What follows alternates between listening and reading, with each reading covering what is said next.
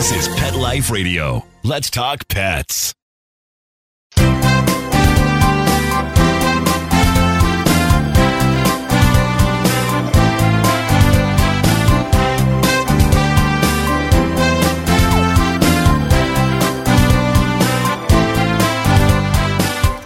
And welcome. You're here live with Dr. Jeff Werber, your host for the next 30 minutes here on Pet Life Radio's Ask the Vets with Dr. Jeff. We're here for you. We're here for your pets. Answer any questions. Whatever you want to talk about, we're here to do just that. You can get us a hold of us a couple of easy ways. Number one, the good old-fashioned way. It's good for a lot of people. The toll-free phone number, 877-385-8882. Once again, 877-385-8882. You can also drop me an email to drjeff, Dr. Jeff, at PetLifeRadio.com. It'll be forwarded to me live. And lastly, the best way is joining us here in Google Hangouts. If you go on to PetLifeRadio.com, click on shows, scroll down to Ask the Vets with Dr. Jeff. And as you scroll down, you're going to see a big box, and there's going to be a Google Hangouts. Click on it, and you can join us live right here on Google Hangouts with you, your pet, whatever you want to do, and we can talk about whatever we want to talk about. And as you know, in my show, I like to go over some of the AAHA, American Animal Hospital Association Newstat, and the American Veterinary Medical Association Smart Brief. But today we're going to change our order because we have a guest who reached out to us. A great question, especially this time of year, because we start seeing these little vermins, these little mosquitoes during the spring, in some parts of the country, the year round, usually in the southern states, in the Gulf Coast, they're all the time. But even up in northern parts of the United States, where they don't have mosquitoes during the winter, will get them pretty badly during the humid summers. So something that we really should talk about. Anyway, it's a great question. So I'd like to welcome Gina, who is actually from Florida. So she has to deal with this year round. Adopted about a 1-year-old Aussie Catahoula. If you don't know what a Catahoula is, you got to just look them up. They are so cool looking cross. And obviously also herding dogs. But what's interesting is with that combination, we have one smart dog, probably smarter than I am. So it's just, when you think of the Aussies and the Catahoulas and all these herding dogs, the Border Collies, they're really, really smart. And Gina's joining us from Hallandale Beach, Florida, South Florida, very close to Miami, kind of in between Miami and Fort Lauderdale. And Gina has a question and a problem with heartworm. Gina, how are you doing? I'm good. How are you? I'm doing great. So tell us, you did a great thing and you adopted this really, I'm sure, cool-looking dog. If you come on your lap, I don't know if that would be possible. We'd love to see him. So tell us, you adopted him. Great thing to do. And he came with an extra gift, a special gift of heartworm disease. So tell us, first of all, did you notice any clinical signs? It was just picked up on a routine exam. Oh, no. We adopted her from the Humane Society, and they informed us of it. But she does not have any symptoms. Okay, no symptoms yet. So that you knew that she was a heartworm positive dog beforehand. X-rays have been taken and all that. So any changes in her chest yet? I'm not sure if they did do X-rays. Yeah. They're going to be treating her. Oh, they are? Okay. Yes. Right. Okay, so at least that's a good thing because it could be a pretty expensive treatment. Yes, I heard that. And the concern is about treatment and her. You have to keep her quiet. Exactly. So it's one of those things where as we are killing first of all, we should talk about heartworm disease itself. Heartworm disease is literally just that. Mosquito-driven, the larval stage of the heartworm, microfilaria, is injected into dogs from mosquito bites. So mosquitoes pick up these babies from one dog that they bite, and then they are so kind, they really want to share. So what do? They inject it into the next unsuspecting victim. So we end up with these, larval stages, these little baby heartworms that grow to be baby heartworms. And it is really a problem because they grow to adult worms. And what happens is the adult worms want to lodge in the heart and the major vessels going out of the heart into the lungs. And it really creates a problem. But not just are heartworms a problem and potentially deadly. Interestingly, in my office, I have a heart, literally in formalin, from a dog that died of heartworm disease. And if you want to gross people out, if you want to scare them into making sure they test their dogs for heartworm and treat them if needed, all I need to do is show them this picture. And not this picture, this heart. It's a real heart. And it's in a glass jar. And all you see, think of taking a heart and stuffing it with angel hair pasta. But in every vein, vessel, the ventricles, atria, they're all over the heart. And so what happens is it really destroys. There's no place for the blood to go. They can't pump blood, and it becomes a major problem. But having said that, another problem is when you are treating heartworm disease, and the first thing we want to do is kill off the microfilaria. We're going to talk about treatment in a second. We want to cover with antibiotics, usually doxycycline, maybe even some steroids, and then the actual adulticide. The adulticide, we call it imidacide. And what happens is that as these adult worms are starting to die, if you have an active dog that's running around, and now all these adult worms will clog up and lodge and block a major vessel. So what we tell people that it's one of those diseases where the treatment not is, but could potentially can be just as bad as the disease itself. And so Gina, when she reached out to us, it was that, what do? You have a year-old dog who is a herding dog. What do year-old herding dogs like to do, Gina? Play and herd. They like to run around. You bet. Right. You cannot get them sit still for a second. And this poor dog, Blueberry, right? Is that her name? Yep, we call her Blue. Blue? It's great. Well, it's perfect for these breeds, by the way. So she now has to go through this treatment and for several months. And that's the problem, because we're going to talk about the treatment itself. So now, did you get her online, or did you go into a shelter and find her, or how did this marriage take place? Well, my daughters volunteer at the Humane Society frequently, and so I'm there a lot, and I walk the kennels all the time, and we were not in the market for a dog, but she just, she was the one, and that was it. We went the next day and brought her home. Now, is she your only dog? No, we have a 16-year-old Sheltie. Oh, wow. That's really good. And she was also heartworm positive when we got her, too. She was from a shelter in Ohio. Yeah. Well, I was telling Gina before the show, in Los Angeles, we don't really have a huge heartworm problem. There is a mosquito that has been discovered here, and we anticipate that we will start having some heartworm disease in the next several years, but it's minimal. In fact, I actually had one of my first cases, I think I talked about this last week, the week before, of a heartworm positive dog in a dog that never left Los Angeles. So that is very rare. Mm-hmm. But during Katrina, there were hundreds of dogs that were shipped out to shelters all across the country. And everyone, I'd say 95% of the dogs that we had here in LA were heartworm positive. So I was treating a lot of heartworm dogs. Anyway, it's something that is very treatable. You would never not want to take the perfect dog because of heartworm. But obviously, just so you get a feel for what's going on with this disease, treatment is extensive. And just, I'm sure if you are pet lovers, and I know you're listening to the show, so you've already learned, I'm sure, over the years, that when something in the veterinary world is extensive, it's also expensive. So you have to know that treatment for heartworm is expensive. And partly because of the hoops that we have to go through to make sure and to assure that these dogs are going to be safe during treatment. So the first thing we want to do is usually for probably 2 months is start them on a preventive. We want to kill off the microfilaria. And before we start killing off the adults that are going to leave more microfilaria behind, we want to kill off all the other microfilaria, because the adulticides don't usually kill the microfilaria. So we want to get just what we call the baby heartworms under control. During this time, we'll probably have them on, as I said, either minocycline or doxycycline, which is an antibiotic. And we're also going to possibly, some people like to put them on some corticosteroids. Why? Because sometimes as these microfilaria and the adult heartworms die, there's going to be almost like an allergic reaction. There's going to be inflammation. So we want to minimize that by putting them the corticosteroids. Then after treatment, now mind you, during this time, they have to be pretty quiet, because now we know they're heartworm positive and we want them to be somewhat serious. Now we're looking at roughly 8 weeks. Now we start the adulticide, and that is imidacide, Diraban. There are a couple of brands out there to Caparsolate. And what we do is that's given, and they're usually kept in the hospital for at least a day or two.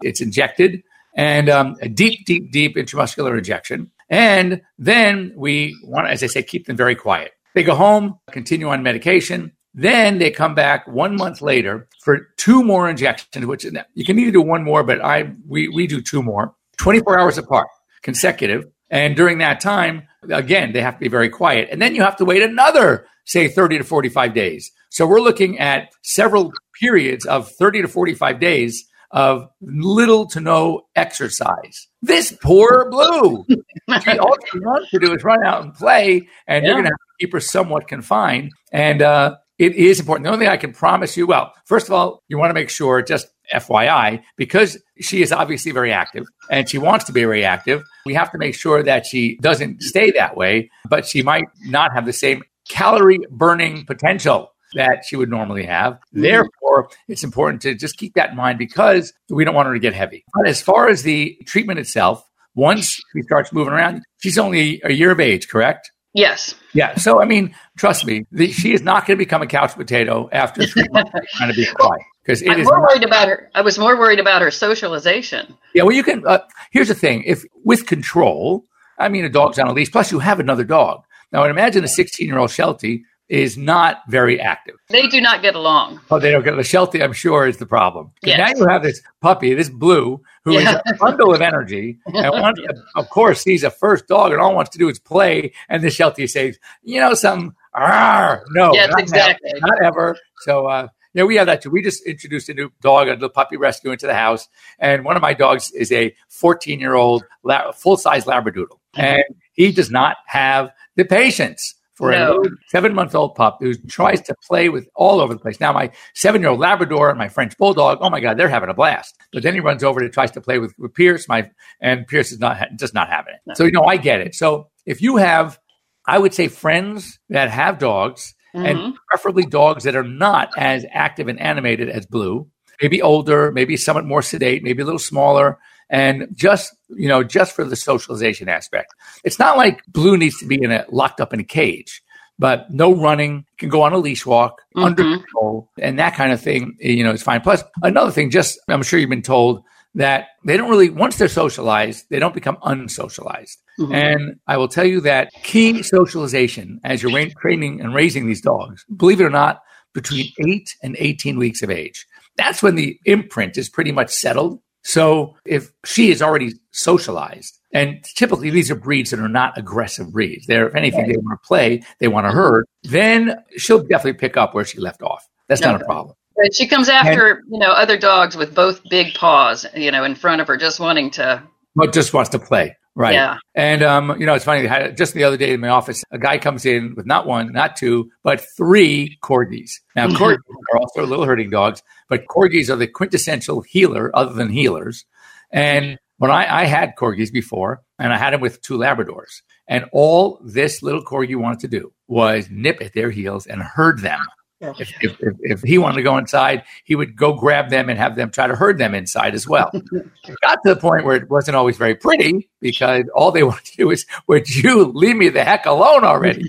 And he just kept going after them. But so always have them on a leash or a harness when you're going to go out. Yeah, and so make sure you're controlled. And always, if you see other dogs coming and you already know how she is with her, this energy, this bounding, literally energy, what you can also do is ask her to sit and stay and sort of keep her under control. I don't know if you use a halter, you've ever seen them. I do. Gentle leader, but also what I found one of the benefits is as they're pulling and their head is being pulled up to you, it reestablishes that eye contact. And trust me, read our eyes. So anyway, going on our break here, I do want to thank you for calling in. It's a fantastic question because, as I said, springtime is here. We are going to see a lot more heartworm, and I would recommend for all of our listeners, if you haven't had your dog heartworm tested and at least put on a heartworm preventative, now is the time to do it. You want to start preventative now. We want to take care of all these microfilariae before they become adult heartworms. So negative, as soon as you have a negative test, you want to go ahead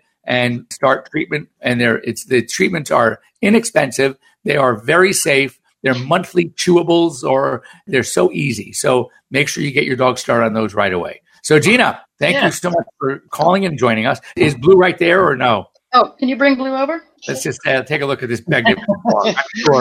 I'm sure she'll be happy to jump up on the counter and see you. I'm sure she will. So, they're really good. Catahoula leopards, it's funny, they're not very popular. And they're so beautiful. They're great dogs, I know. Come here. She's not usually allowed in the kitchen. Yeah, she's not usually allowed in the kitchen. So she's your baby. My dogs. Your little face up there. My dogs are in the look, they're coming, where are we? Hey, oh my God. Blueberry. Oh, great. Very, very cute. Adorable. Absolutely. Yeah, you can see such a love. I'm sure she's thrilled to be in her new home. And I'm sure you're thrilled to have her. Yes, we are. All right. Thanks for joining us here on Pet Life Radio. Don't go away. We'll be right back. Thanks so much. Short messages.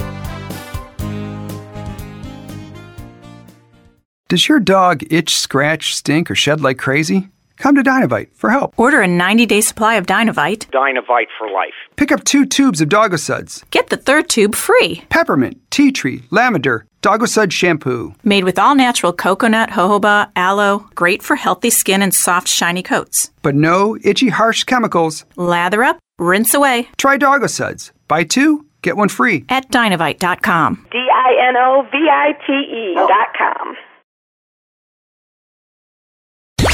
Let's talk pets Let's talk pets on Pet Life Radio. Pet Life Radio. PetLifeRadio.com.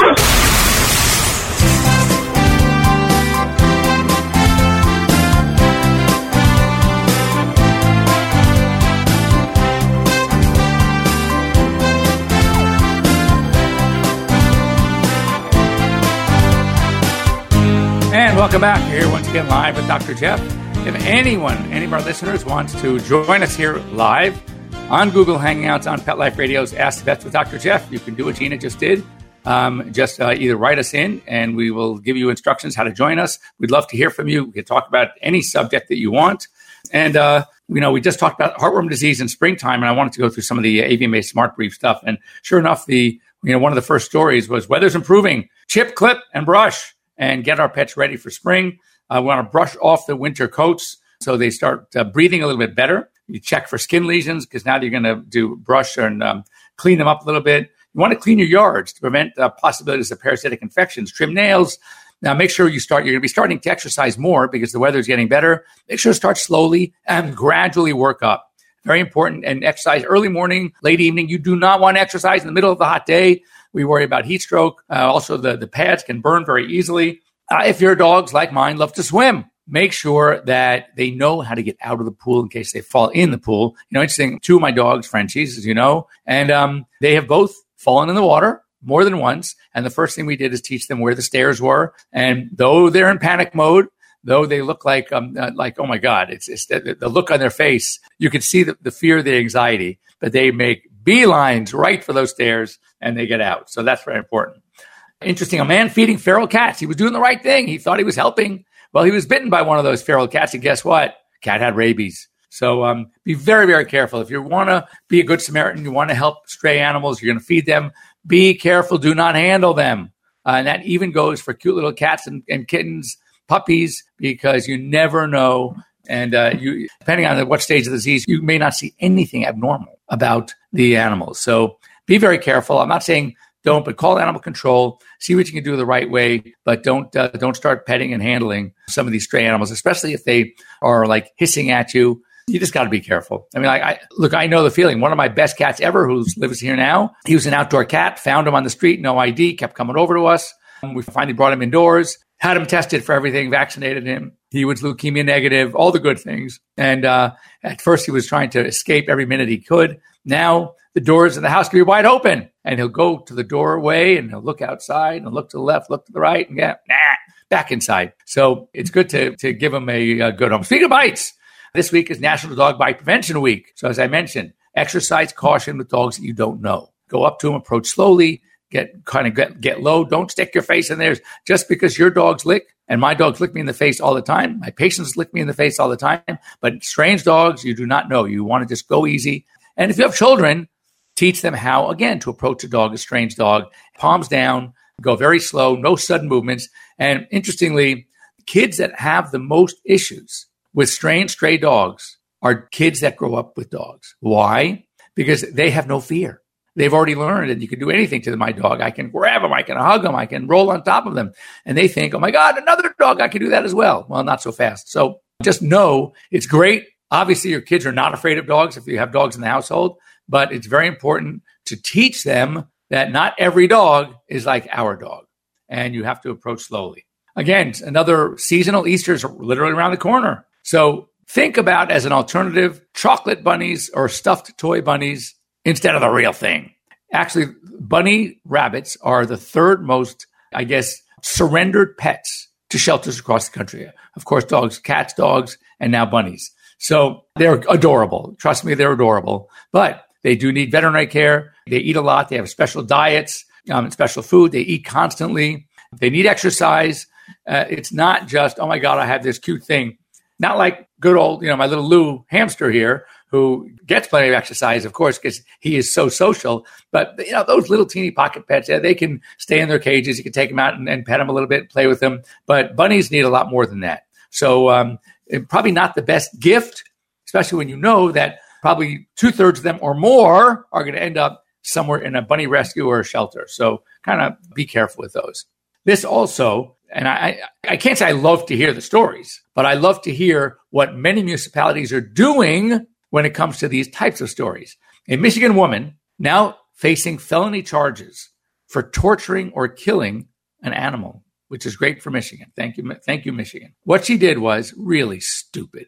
She left her three dogs, in a parked car for several hours outside of a casino so she could go and play. She comes out, didn't crack the windows, or even if she did, obviously it wasn't enough. And as I said, you can't always get the enough circulation. 3 dogs in a car. Just to tell you how it works as a hot box, as a sweat box. Remember, a dog's temperature is about 101, 102 degrees normal. When a dog pants, and if you stick your face in front of a panting dog, what's coming out of them is hot, okay? Much warmer than we are. So now you put 3 dogs in a car, fairly closed, and even if the windows are cracked a little bit, and what happens when dogs are in a car, they're alone, they get excited. They start moving around. They're jumping up. They're looking through the windows. They're getting more agitated. They're starting to pant even more.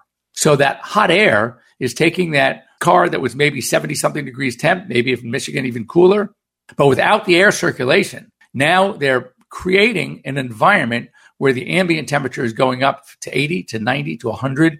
And before you know it, these dogs go into heat stroke, dehydration.